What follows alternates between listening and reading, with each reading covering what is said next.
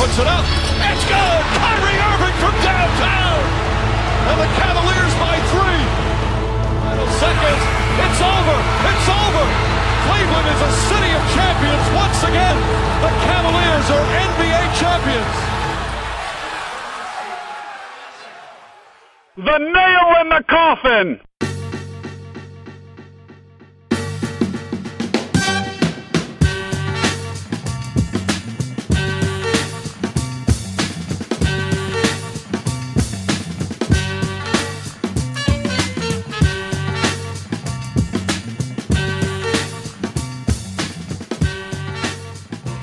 It's the Nail in the Coffin, episode 35. I'm Tom Valentino. I'm joined by Travis Yulee. We are recording on Thursday night, and that was Mike Breen of ESPN delivering the words that, even 4 days later, still seem surreal. Cleveland is the city of champions once again. Trav, that's got a pretty nice ring to it, huh? It absolutely does, and I can't help but think this time last year, there was no Nail in the Coffin podcast. I don't think it's just a coincidence. You're welcome. You're welcome, Dan. You can send the check to us. Let the record show that Cleveland sports teams whose seasons started after we launched this podcast in mid-October of last year have won the title every single time they've begun a season. So it's on you, Indians, to keep the streak alive. Absolutely. Yeah, you know, we're 1 for 1, and in the most dramatic of fashion, just an unbelievable, emotional, draining, exciting week. I mean, I'm just out of adjectives, but where do you even begin with that? I guess let's talk about the game on Sunday night. You were watching it at home, correct? I watched it in the same chair that I watched games 3, 5, and 6 in.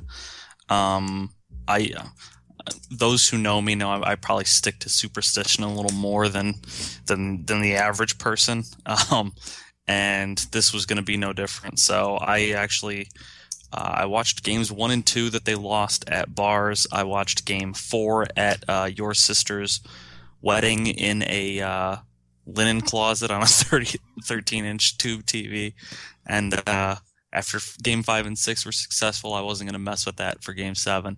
I watched sitting in my chair in my living room with my fiance and dog sitting on the couch next to me. We had a nice little crowd over here. I had put out an open invite to quite a few people, and I had prefaced it by saying if you have a lucky spot that you feel like you need to be in, I respect it. But I was excited to have the family over and a few friends, and it was quite an exciting atmosphere at our house.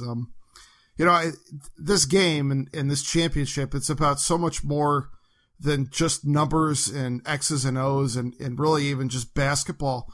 But just for the sake of posterity and for the record, I compiled a list of numbers here that I want to throw out just to get them all in one place at one time, just because it really hammers home just how incredible and unlikely what the Cavs were able to accomplish really was. So, as we all know, first off, 52 years since Cleveland had gotten a major sports championship. It was the Browns in 1964. The Warriors, 73-9 during the regular season. Going into Game 5 of the finals, they were 50-3 at home. The Warriors had not lost 3 games in a row since November of 2013. No team had ever come back from a 3-1 deficit in the finals.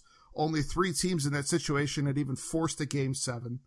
The last team to win a Game 7 on the road in the finals was in 1978, and going into Sunday night, teams on the road in the finals were 3-15.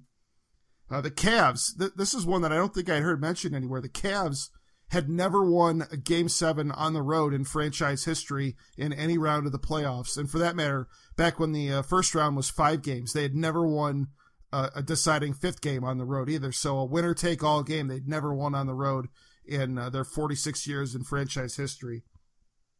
Again, the Cavs, this was year 46. They had not won any titles in their franchise history, obviously, in the first 45 years. Only the Phoenix Suns had gone longer, at 48 years now, without a title. And the other one, let's not forget, the Cavs had lost to the Warriors after Game 2. They had lost to the Warriors 7 straight times. No team had ever done that to LeBron in his entire career. And the Cavs came back and won 4 out of the last 5 to claim their first championship. Holy shit. I mean, it's just 4 days later, I'm still trying to process it.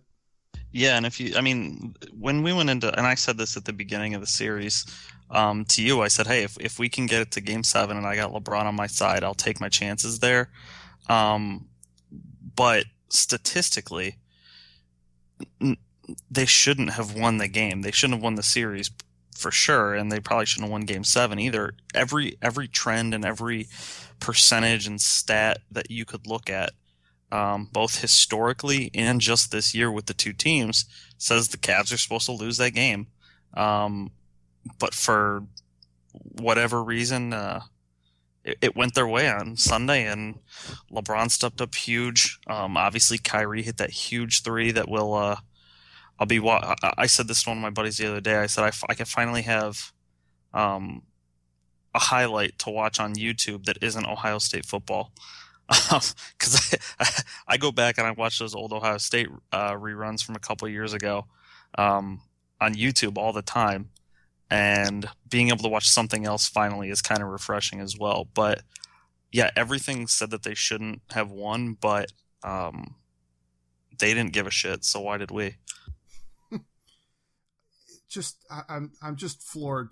I'm just so absolutely floored by all of it. And we when the game was over on Sunday night, we had a bottle of champagne in the fridge here, and that was dusted in short order at the party, and I had to put it on my nightstand before I went to bed, just so that when I woke up on Monday morning, I would still I would know that it wasn't a dream on Sunday night, because I can't believe it. And I think the thing that was just so satisfying about it, among other things, was the fact that that crunch time, those final 2 minutes, I've got them committed to memory now, and I'll still watch it until my DVR breaks or something. But every one of the Cavs' big 3 came up with a huge play, and in LeBron's case, 2 big plays that ended up leading to the victory. I mean, you go into the final 2 minutes of that Game 7, and the game was tied. And as you heard in the intro that we played here on this podcast episode, LeBron came flying in out of nowhere with that block on Iguodala's shot when it looked like Iguodala had an uncontested layup going on a breakaway. And then Kyrie with the shot of a lifetime shaking Steph Curry, the 2-time MVP. And then, the one play we didn't mention in the intro here, but every bit is critical, and I hope he gets credit for it years down the line. Kevin Love playing out of his mind defense on an island against Steph Curry. We give him such a hard time, and he's taken so much crap over the last couple of years about how he's slow and he's a defensive liability, and the Warriors are going to go after him at every turn. He got switched on to Curry in that possession, and Curry tried about 3 or 4 moves, and Love was with him in every single step of the way.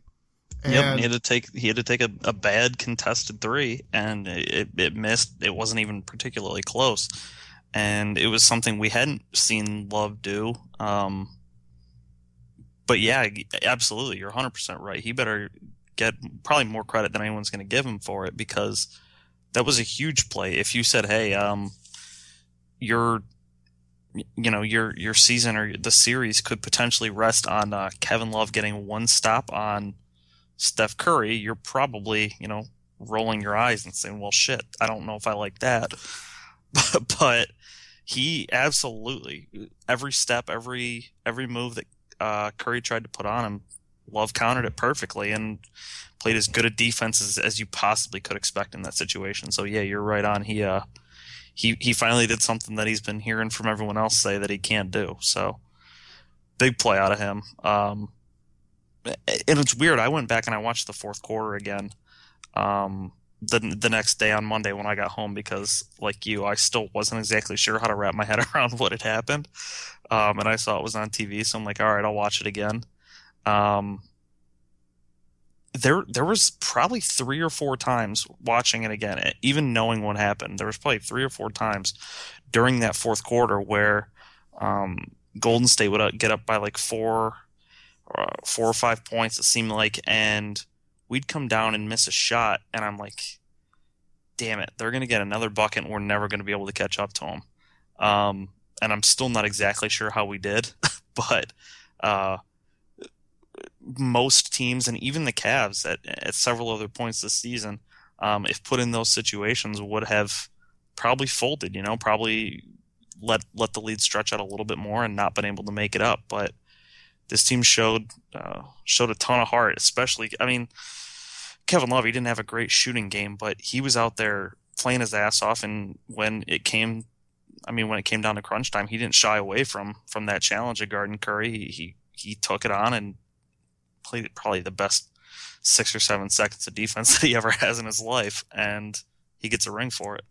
No question. And, you were mentioning all those times and down the stretch where it seemed like the game might teeter on the brink of getting away from the Cavs. There was one of them, I think there was about 6 minutes to go, where the Cavs were down 4 and LeBron got fouled shooting a 3-pointer, and he stepped up to the line and made all 3 of his free throws, which, he's missed some free throws throughout the year. And if there's anything that comes close to being a weakness in his game, he's been known to miss a few free throws here and there. And stepping up to the line and knocking down all 3 of those there was huge.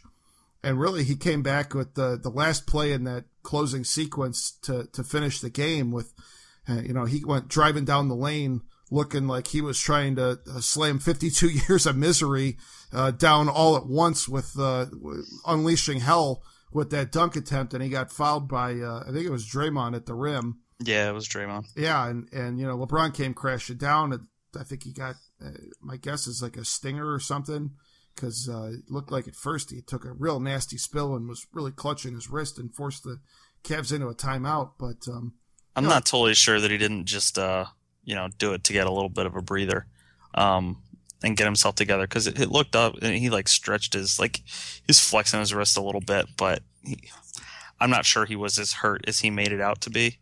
But I'll say this, when Kyrie hit the 3, I jumped out of my seat, screamed about as loud as I have in my life. And if LeBron had finished that dunk, I probably would have ended up in the attic.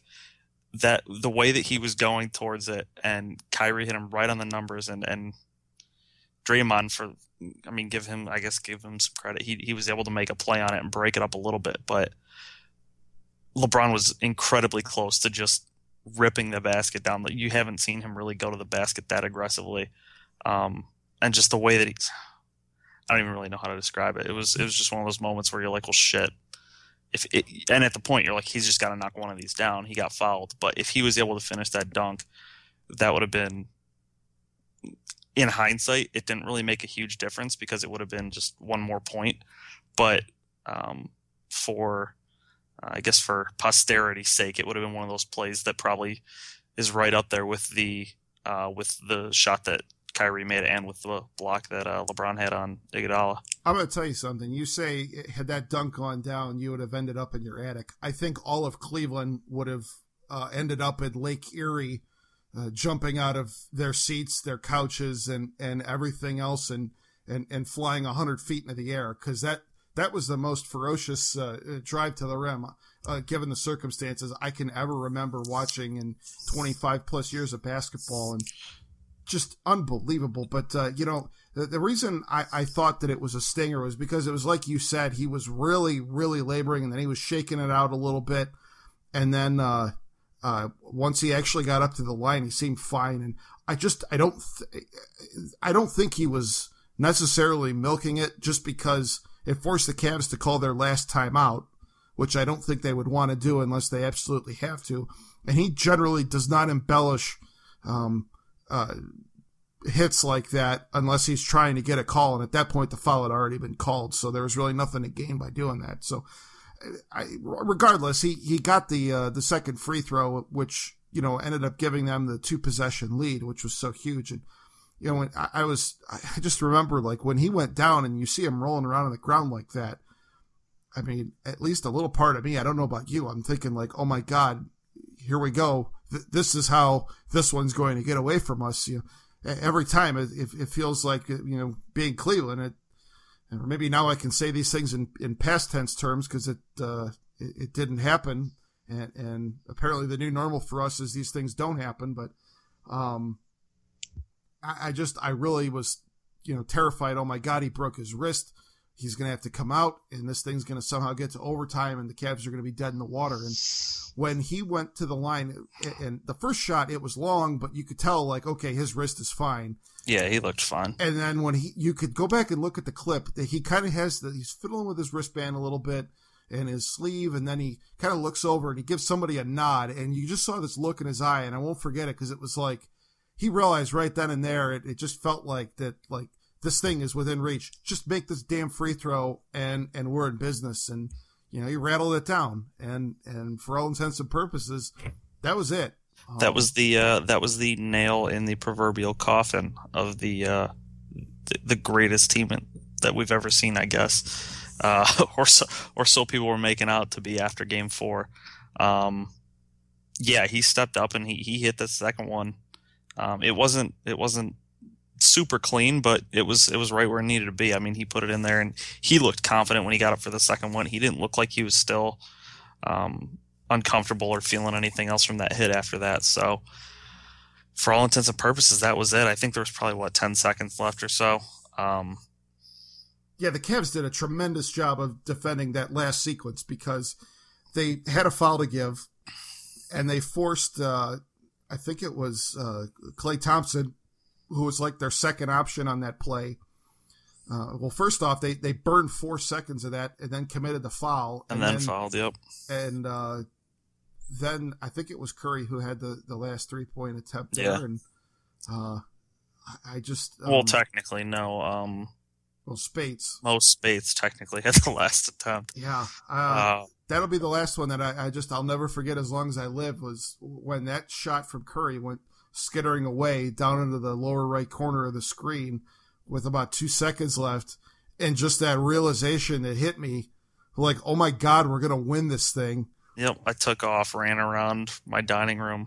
I knocked my dog came charging after me because he wasn't used to seeing me like this, and he ran towards me as I was running the opposite direction right towards him, and he like jumped up on me, and I just kind of unintentionally, my momentum carried me into him, like flipped him around in the air, and he landed on his back and looked up at me like, what the fuck's that for?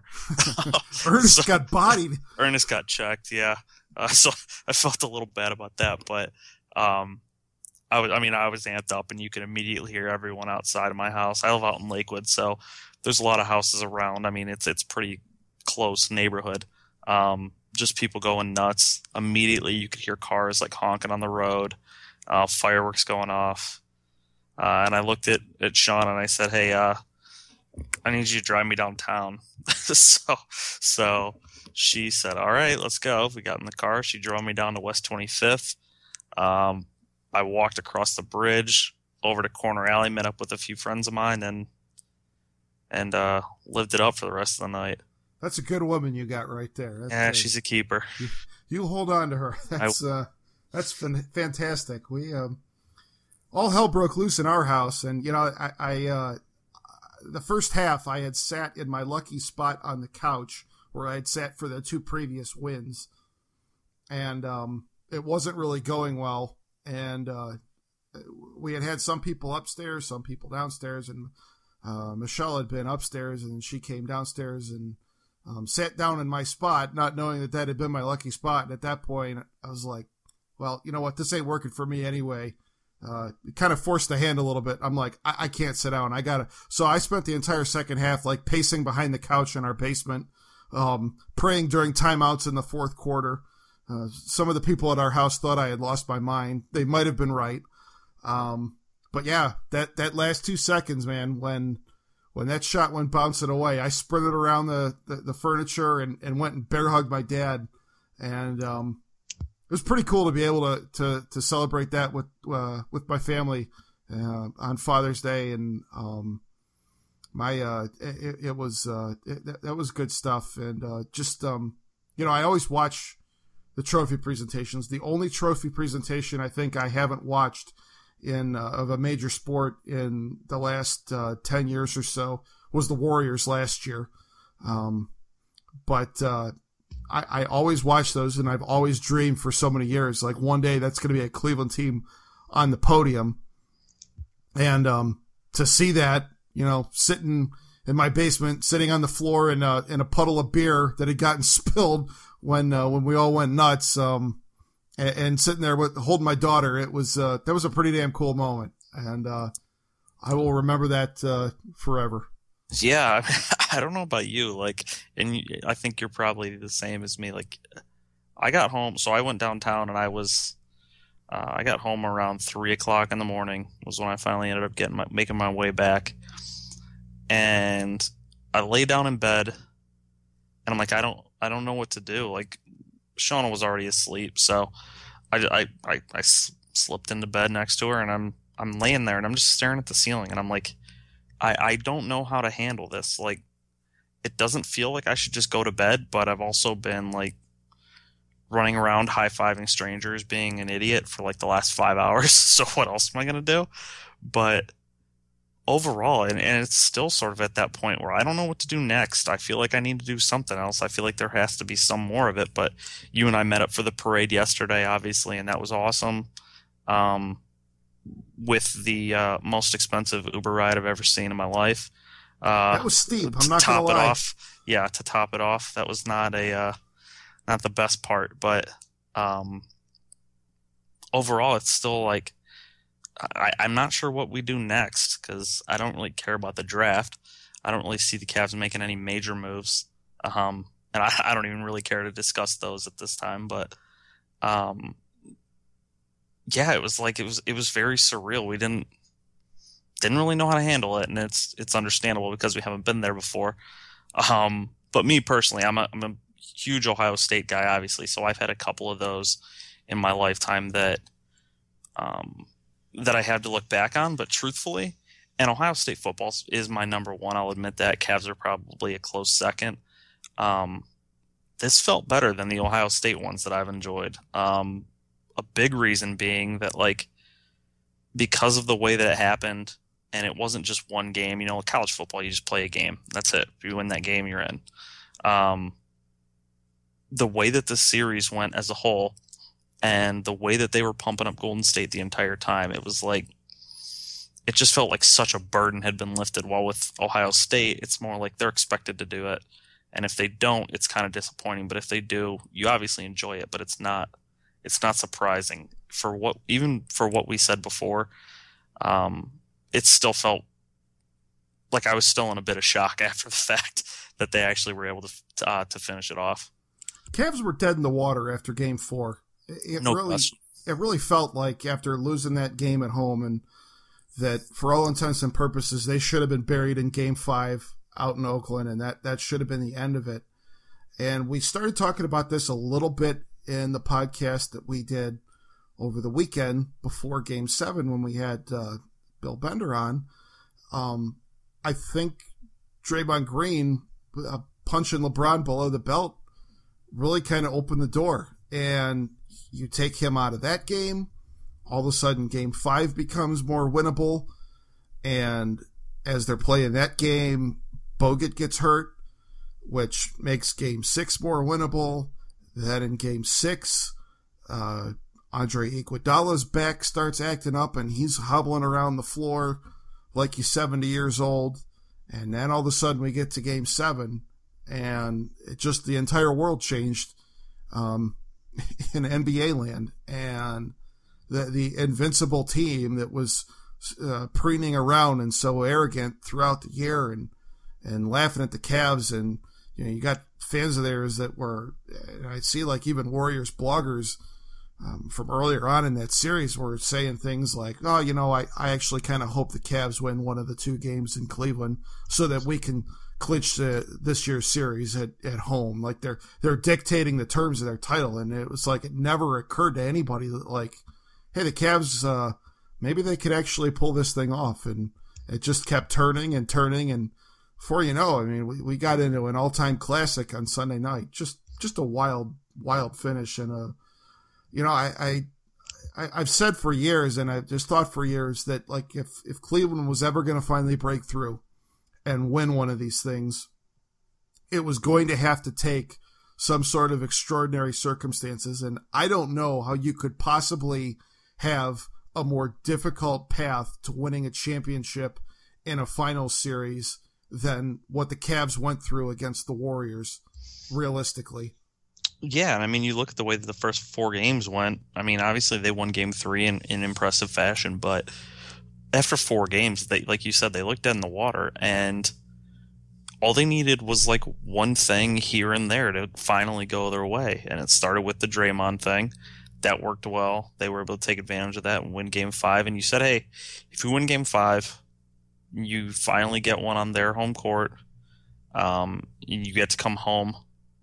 So you might as well, and LeBron said it too. He said, hey, we're going to have to come back here anyways. Might as well come back and play a game. And that's what they did. And yeah, you're right with the Bogut thing. It was like, well, okay, now this game looks a little easier.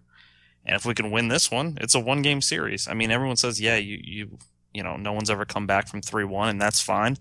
But they really did take it just 1 game at a time and say, hey, if we take this step, then, you know, we're still on the way. So what a ride, man. Lot of fun. A lot of I said this to you, I think, during the game as I was stressed getting up and pacing around. I don't know why we do this, because it's not fun. And then at the end, it was very apparent to me why we do it. But it was 2 hours of stress and, but worth it, worth every minute. That game alone, that game on Sunday night, that Game 7, took years off my life. I'm convinced. For sure.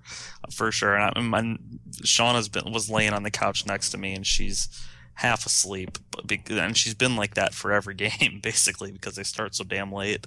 But she's laying there and she's watching it, but she's half asleep, and I'm like, every couple possessions I'll get up and walk a lap and stand behind the chair and then sit down and get up and move around and all this, and it's like I'm just trying to do anything to keep myself like sane. But especially like the last 3 minutes or so, where no one seemed to score before Kyrie's 3, it was like back and forth. And I don't know about you, but I could tell pretty quickly, like, the next bucket could be the one that decides this game. And this was with probably like 4 minutes left. I'm like, this isn't going to be back and forth rattling off shots for the next few minutes. These teams are buckled down. And I also think that the Warriors looked tight in the last 4 minutes. They looked like a team that had the lead and was trying to protect it, not a team that needed to go get the lead. I agree with you that it definitely got that feeling like it was going to come down to which team could just string together a bucket or two. And I was terrified the entire time, because that just kind of felt like the Warriors' MO was to be able to pull shots out from ridiculous angles and off of terrible possessions. And it felt like some sort of garbage like that was going to have to win it. And every miss by the Cavs, you're like, oh shit, now they're going to go do it. Yeah, that was exactly right. And it was terrifying. But Kyrie, man, holy shit. The stones on that shot, man. Unbelievable. Unreal. That dude, like, had a hand in his face. He didn't, it's the type of ball that we'd been lamenting for a long time. That ISO ball or hero ball that we always say, why don't you guys move the ball around? That's not working. But it's funny, because if you go back and watch, right before that, they had called a timeout. And it was right before Kyrie got past half court, and Ty Lue called it. And Kyrie turned around like pissed. Like, he was not happy that they were calling timeout. He wanted to go do a shot. He wanted to go take a shot and make it right then and there. Luckily, he was still able to do it a few seconds later. But yeah, to just kind of dribble there, he didn't try anything crazy. He just looked at him and he said, hey, I'm going to take this shot and it's going to go in. And it did. And, you know, the rest is history. We'll watch that shot. If we still have, YouTube in 20 years will probably show that shot to our kids. Like, yeah, this was the first one we saw. Hopefully we've had a few since then. I always will remember from the 2015 finals, game 2 at Golden State when the Cavs won that game in overtime, and at the end of it, LeBron spiking the ball at midcourt and just like slamming his fists and roaring. And you always see that footage from like the NBA Phantom Cam and like the super slow motion, and just what a badass image that always was. And I always thought how cool that was. And that was like the enduring image of last season for me.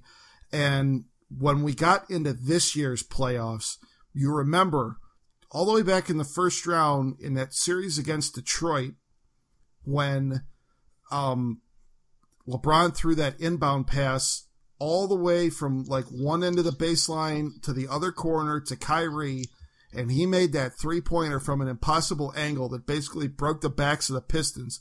And do you remember how happy and excited LeBron was and the reaction that he had there?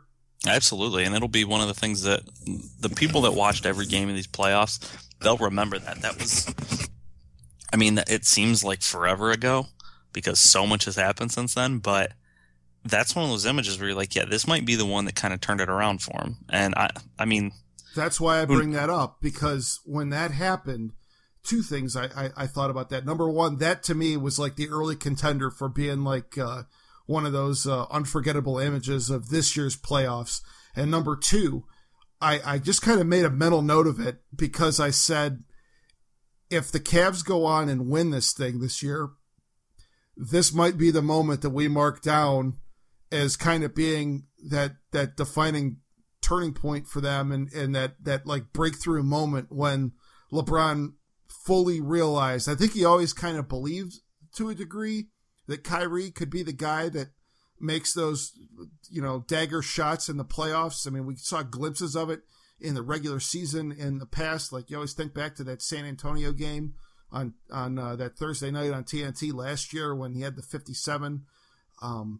But to be able to do that on the road at a playoff game, it was kind of like you just saw like that moment of realization in LeBron's eyes, and it came full circle to the deciding moments of Game 7 on the road in the NBA Finals, and it came down to Kyrie once again making the shot of a lifetime. Just really cool. Yeah, very much so. And I'll say, I mean, I saw this earlier today, actually, while I was watching draft coverage. They had like a graphic up, and it said they were just talking about point guards, and they had a thing up and it said elite point guards, and 7 of them in a row, and front and center was Kyrie Irving, which I don't think 2 weeks ago would have been. He would have been lucky to make it onto that graphic. I think just general, just sort of the way people looked at him, and I don't think it was necessarily fair, but that's a dude who he took a huge step in these finals. He was a really good player. He's been an elite player since he entered the league. But as far as, I think it's probably the first time that people really are comfortable saying, yeah, that guy can go win you a title too. Like, it's not just LeBron and a bunch of guys. Although, I mean, make no mistake, LeBron is still the engine, but he just, a couple of those games and a couple shots that he made are just, I don't think people realized how good of a player he actually was until he far and away outplayed the unanimous MVP for the last 7 games. Yeah, let's talk about MVPs, because all year we had this love fest with Steph Curry, and we had heard how the torch had been passed and how this was Steph Curry's league now, and he's the MVP, and LeBron's kind of taking a back seat to him. And you and I were even wondering during the regular season at one point when the Cavs were at kind of a low point, like how much was this whole Warriors phenomenon messing with his head. And I really think that this series was a referendum on the pecking order at the top of the food chain in the NBA. And I think this really ought to kind of serve as, I hope people in Cleveland here will remember this next year when LeBron has a night in December where he shoots 3 of 9 and scores 16 points and looks kind of disengaged, because maybe he's not going to go on a world-beating tear from October straight through mid-June, but he knows when the chips are down. He knows when the big money is won, and he knows how to be his best at the absolute most important times of the year. And I think this game in this series really was kind of cementing his legacy. And if anybody had any lingering doubts about LeBron and his place in the game's history, I mean, this really this has to eliminate that. I mean, the last 3 games, 41, 41, triple-double. I mean, that's incredible. Yeah, and I mean, we've been hearing basically for probably, I mean, right around the time the season started, probably this year, it seems like the narrative has been that the torch has already been passed from LeBron to Curry and that younger group. I think his play in these finals is going to remind people, like you said, yeah, that game in January doesn't matter. That's a guy who's got bigger things on his mind. He's not trying to win 73 games and win MVP awards, although I think it's probably going to have people looking at him a different way again. I think he'll be, and I mean, it's not like he was out of the MVP discussion this year, because I think he finished, third? Second or third, yeah. Yeah, I think, what's his face? The guy from San Antonio, I think, was second, Kawhi Leonard. But he's gonna get the benefit of the doubt, I think, at this point. Like, it's not gonna be just about numbers anymore. Where, yeah, Curry's gonna still score a ton of points, and he's gonna hit a lot of threes, and they might win a lot of games during the regular season. Come the playoffs, they're still gonna know who the guy at the top of the totem pole is, I think.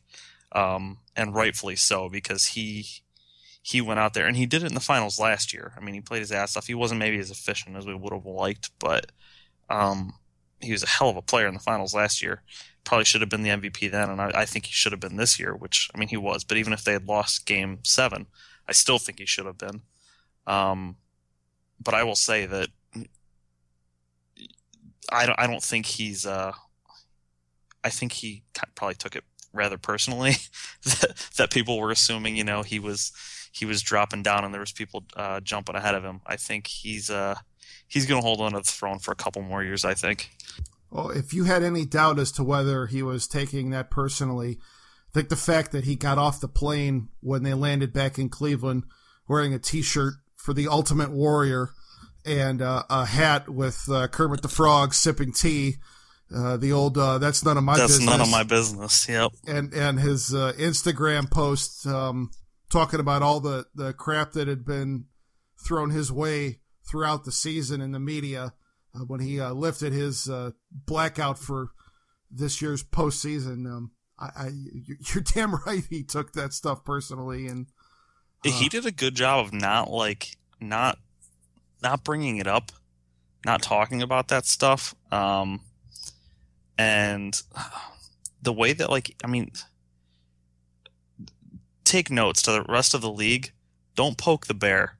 Don't do what Klay Thompson was doing. Klay Thompson, yeah, he's a very good player in the league. One of the top 15, top 20 guys. You're not LeBron, and pissed off LeBron is not a guy that you want to go against. So toe the line, even if you believe it or not. Kiss the ring until you're sure that he's not the guy that's going to kill you, like he's proven so many times to be. You don't spit in the wind. You do not tug on Superman's cape, and you do not piss off LeBron James during the finals. Wise words. And he'll go back and he'll probably regret the way that he handled that, but it's too late now. Once you woke him up, it was there was nothing else you could do about it, and he came out a man on a mission for 3 games in a row, and just like you said, took it very personally, and here we are. It's funny. We keep going over these things, and I find myself saying what I'm thinking, but then I get to the end, and I don't really know that there was a point. I don't really know how to articulate this feeling because it's so ridiculous and so foreign. But man, what a fun way to do it. We said before the finals, I'm not sure if I want to play Golden State. I can tell you that if we'd we beaten the Thunder in 6 or something like that, it would still be a lot of fun. It probably wouldn't feel quite this good. I can't imagine any scenario that would have been more exciting than this. High risk, high reward, I suppose, is the best way to describe it. Exactly. And being able to take down that team, not just because they beat us last year, but because of what we've been hearing about them all season and them having the 73 wins and all that. Like, it's literally the best possible way the Cavs could have won. And I'm gonna, you know what? I'm probably going to shock you here. I'm going to give the Warriors a little bit of credit. The fact that they did play balls to the wall for the entire season and went out and won 73 games. I think that was really impressive, and I don't blame them in the least for doing that. It might have ended up costing them if they maybe were burnt out by the end, and maybe they'll have regrets about the way they approached the season. But coming into this year, I think they had a lot of people questioning them at the start of the season, like before the season actually began, wondering whether they were legit in winning the title last year because the Cavs had their injuries in the finals. And whereas a lot of teams get fat and happy after they win a championship, the Warriors came out pissed off with something to prove. And they really, as title defenses go, I mean, that's about as good as you can do without actually winning it. But at the end of the day, it just made it that much more of an impressive accomplishment for our Cavs to be able to dethrone them, because it really was. It's amazing. Yeah, for sure. And I think, after last season, after the finals last year, we kind of said, hey, we get Love it, Kyrie back, we'll be healthy, we'll be good to go. And we were the favorites at the beginning. And then Golden State went on that crazy run to start the season. And yeah, I mean, they looked every bit like the far and away best team in the league.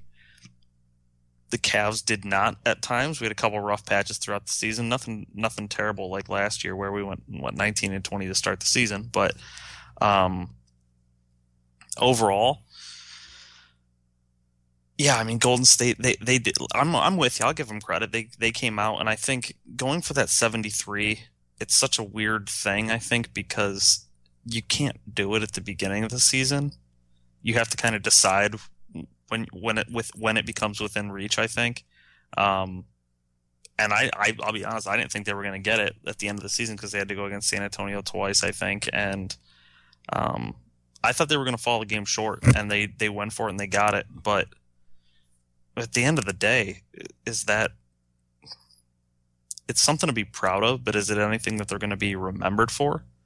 Are people going to look back and remember that Golden State won 73 games and whatever in 2016? I think they're going to be remembered as the team that won 73 games and got beat.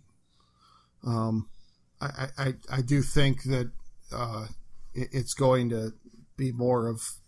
I think ultimately at least, I don't know, maybe it'll be different elsewhere, but at least here in Cleveland, I know it's going to be. Oh, here in Cleveland. The Cavs were the team that took down the 73 win defending champ. So sure. Yep. Yeah, and what a run it was. I mean, and people, I don't know. I still hear people talking about, well, the Cavs had the easier road. I'm not even sure that's true. The Thunder are by far the best of the teams that everyone played, but I don't know. I think we've already gone over that ad nauseum, but it's just another one of those things that people bring up. So I guess what do you expect? Where do we go from here? What's next? Just do it again next year? Yeah.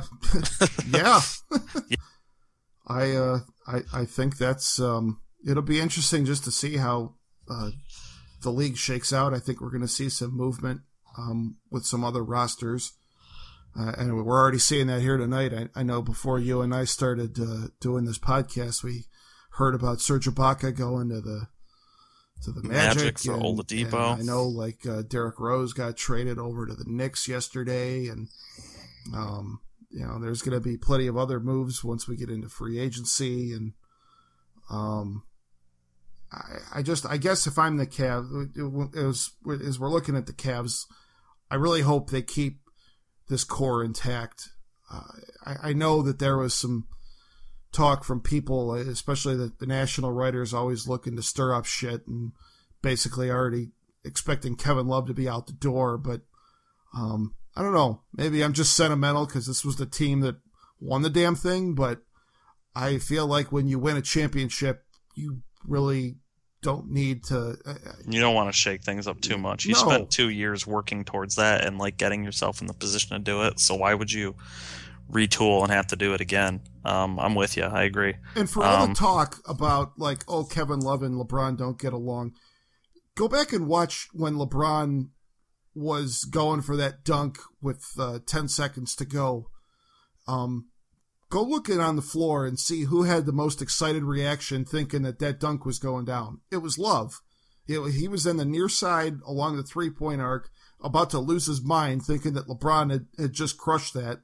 And then when the game was over, who was the first guy that went and bear-hugged LeBron under the basket? It was Love again, first running guy that out charged on the floor. Yep. And I don't know. When LeBron was talking him up yesterday during the rally, in between some of his F-bombs, it's a story for another day that honestly I have no problem with, despite what some other people think. Fuck him. He had some genuinely nice words to say about Kevin Love, so I don't want to see Kevin Love go anywhere. I agree, and I think we saw, like, I don't know, I feel like the story has been since Kevin Love came here was like, yeah, he put up really good numbers when he was in Minnesota, and that's all he is a stat stuffer. He's not worried about winning. But if you're a guy who's used to putting up those kinds of numbers, and you're willing to take a backseat to two other guys for literally no other reason but winning a championship, I don't know how you can say that about a guy anymore. If you look at some of those wins, he is by far the most excited guy, and all he's doing is getting rebounds. He's not scoring a bunch of points. His shot's not great, but that's a dude that you look at him during the games while they're winning, all he wants to do is win. So I think that angle probably needs to be put to sleep already. There's some real validation for him in Game 7. I mean, I know it was like you said, him becoming this dirty work type player and doing some of the less glamorous things. But I mean, you look at his line, he had 14 rebounds, which led the team. And like we mentioned earlier, he had that amazing defensive possession where he shut down Steph Curry when the Cavs had the 3-point lead. And I know this is kind of a flawed stat, but he was a plus 19 on the plus minus. So for him being quote unquote unplayable against the Warriors, he had the best plus minus of anybody on the Cavs roster by a wide margin in Game 7. So, and the Warriors, I think out of any team in the league, the Warriors seem to be the worst matchup for him, and he found ways to still be productive here. I mean, being realistic, I don't think we're going to keep everybody. It's just the nature of the game, and who knows who will come in, who knows who will go. I mean, Richard Jefferson already retired and then unretired this week. I know that there have been some whispers that some other teams, I think Milwaukee in particular, was mentioned as being interested in Delhi. So, I mean, that could be something where the Cavs' hand gets forced if they want to re-sign him, having to spend an uncomfortable amount of money. You know, J.R. Smith's contract situation is unresolved. And, you know, that's another guy I think kind of became a cult hero with this team. And he kind of no-showed last year during the finals when he had too much of a burden put on him with the other guys injured. But I thought he played a pretty nice series. Oh, look at how he came out in the beginning of the third of that game. I mean, they were down 8 and in danger, I think, of that game turning into a rout, not in their favor. And he came out, brought him right back in the game in no time. And yeah, you're right. I mean, he quickly became a fan favorite, and I still don't think he's put a shirt on. I think that's a rumor going around. I saw him today on the driving range, sweat shorts, which was an interesting look by itself, and no shirt. But hey, he deserves it. If you, I think that most establishments in Cleveland will waive the no shirt, no shoes, no service policy for him if he were to show up. and deservedly so. I agree. Whew. I don't know about you, man. I am emotionally spent still. I am.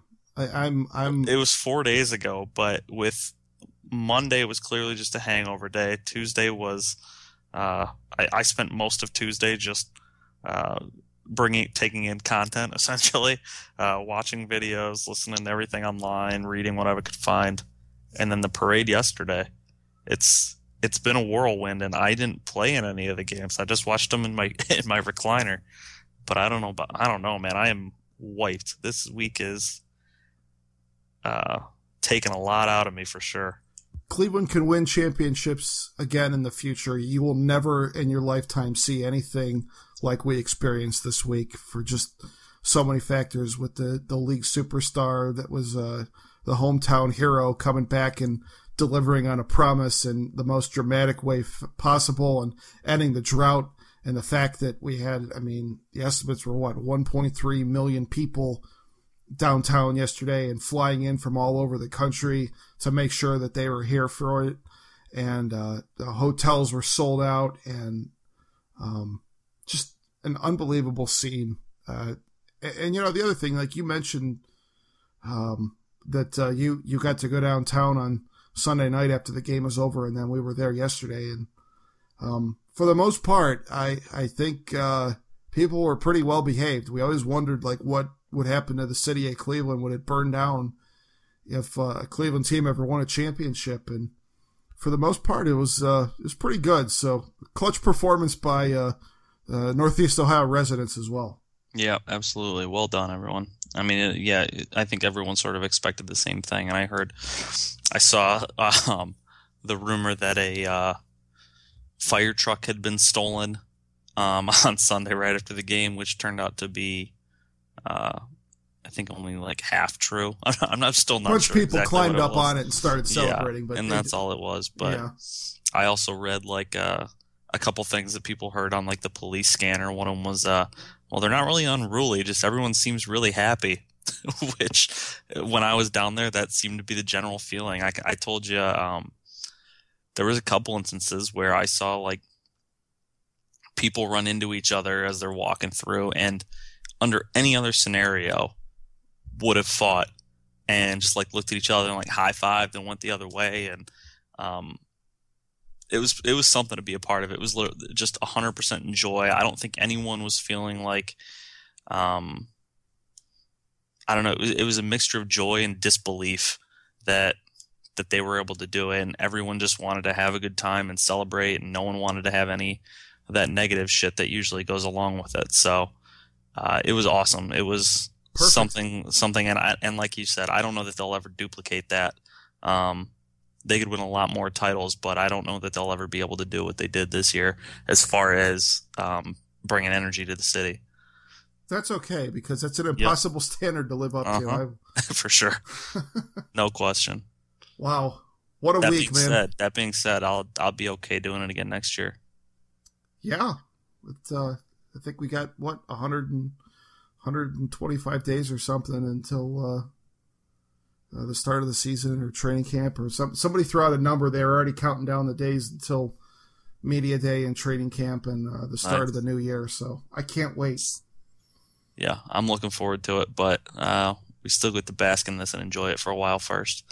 Yeah, and you mentioned just reading articles and watching clips and taking in as much stuff as much content as you can. I kind of wondered, all right, am I going to get burned out on watching this at some point? And nope, not yet. I'll let you know if it happens. 4 days in, and I'm close to it. I'm good. I'm still going strong, and sure. I have a feeling I will be as long as I can. And I'm going to spend an ungodly amount of money on commemorative merchandise from this as well. So I look forward to all of the companies that make those things taking all of my money. It's going to be great. Yeah, the T-shirt business in Cleveland is alive and well. Oh, the T-shirt companies in Cleveland don't need a reason. So this is the dream come true times 10 for them. So yeah, God bless, and go make your money. There you go. Oh boy. All right. Well, we have been all Cavs pretty much all the time here for the last 2 months, and rightfully so. And, if things develop over the summer with any sort of player movement, I'm sure we're going to stay on that. But it is about time to probably shift gears here starting next week. And the bad news is we're going to kind of have to turn the page from the greatest Cavs season of our lifetime, and really of anybody's lifetime. But the good news is that we can turn our attention to baseball. And as it turns out, we've got a pretty damn good team over in the American League as well. The Indians in first place. So some good ball being played on the corner of Carnegie and Ontario right now. I think they're 7 in a row, I want to say. 3 games up in the division, and I don't want to go into baseball too much, but they look like a team that if they can get into the playoffs, they are built for playoff baseball with their pitching staff. So that should give us something else to watch while we wait for the Cavs to start back up. This is the new reality in the City of Champions, my friend. Wouldn't that be something? I was saying it to someone the other day. I said, what if this just opens up the floodgates now? The Cavs tack on a few more titles. The Indians maybe win a couple World Series. The Browns get to 500. It'll be madness in Cleveland. I know, I don't want to get too crazy, but I have always thought that if one of our teams ever broke through, that nervous energy that always seems to permeate Cleveland crowds at big games, big home games, that sense of dread when things start going wrong, I said that would be completely out the window. And now actually having experienced the Cavs team winning a championship, I am 110% of that belief. So I think it's going to be fun getting into big games now and not feeling like the world's going to end if things don't go our way. And I don't know how much that actually affects what happens on the court or on the floor, or on the field, but can't hurt. So I think the era of good feelings is here in Cleveland, and I, for one, am looking forward to it. Yep. All right. Absolutely. It was a good run. Damn right. Well, we are going to get out of here, but we will be back next week. In the meantime, make sure you're subscribed on iTunes or Stitcher or Google Play Music, and go like our Facebook page, and we will be back with you soon. So for Travis Yulee, I am Tom Valentino. This has been The Nail in the Coffin, and we will talk to you again next week.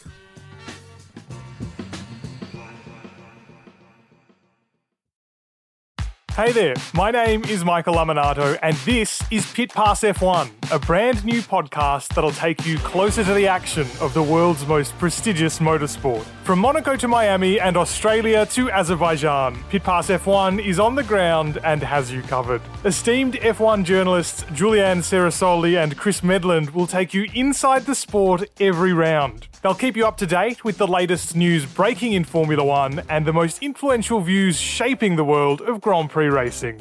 Every Friday, we'll be bringing you a track guide and race preview, and Chris and Ju will be in your feed every morning from Saturday through to Monday to keep you up to date on all the day's action on and off the track. So if you want to be in the know on the latest in Formula One, subscribe wherever you get your favourite podcasts and visit us at evergreenpodcasts.com. Pit Pass F1, a brand new show for Evergreen Podcasts.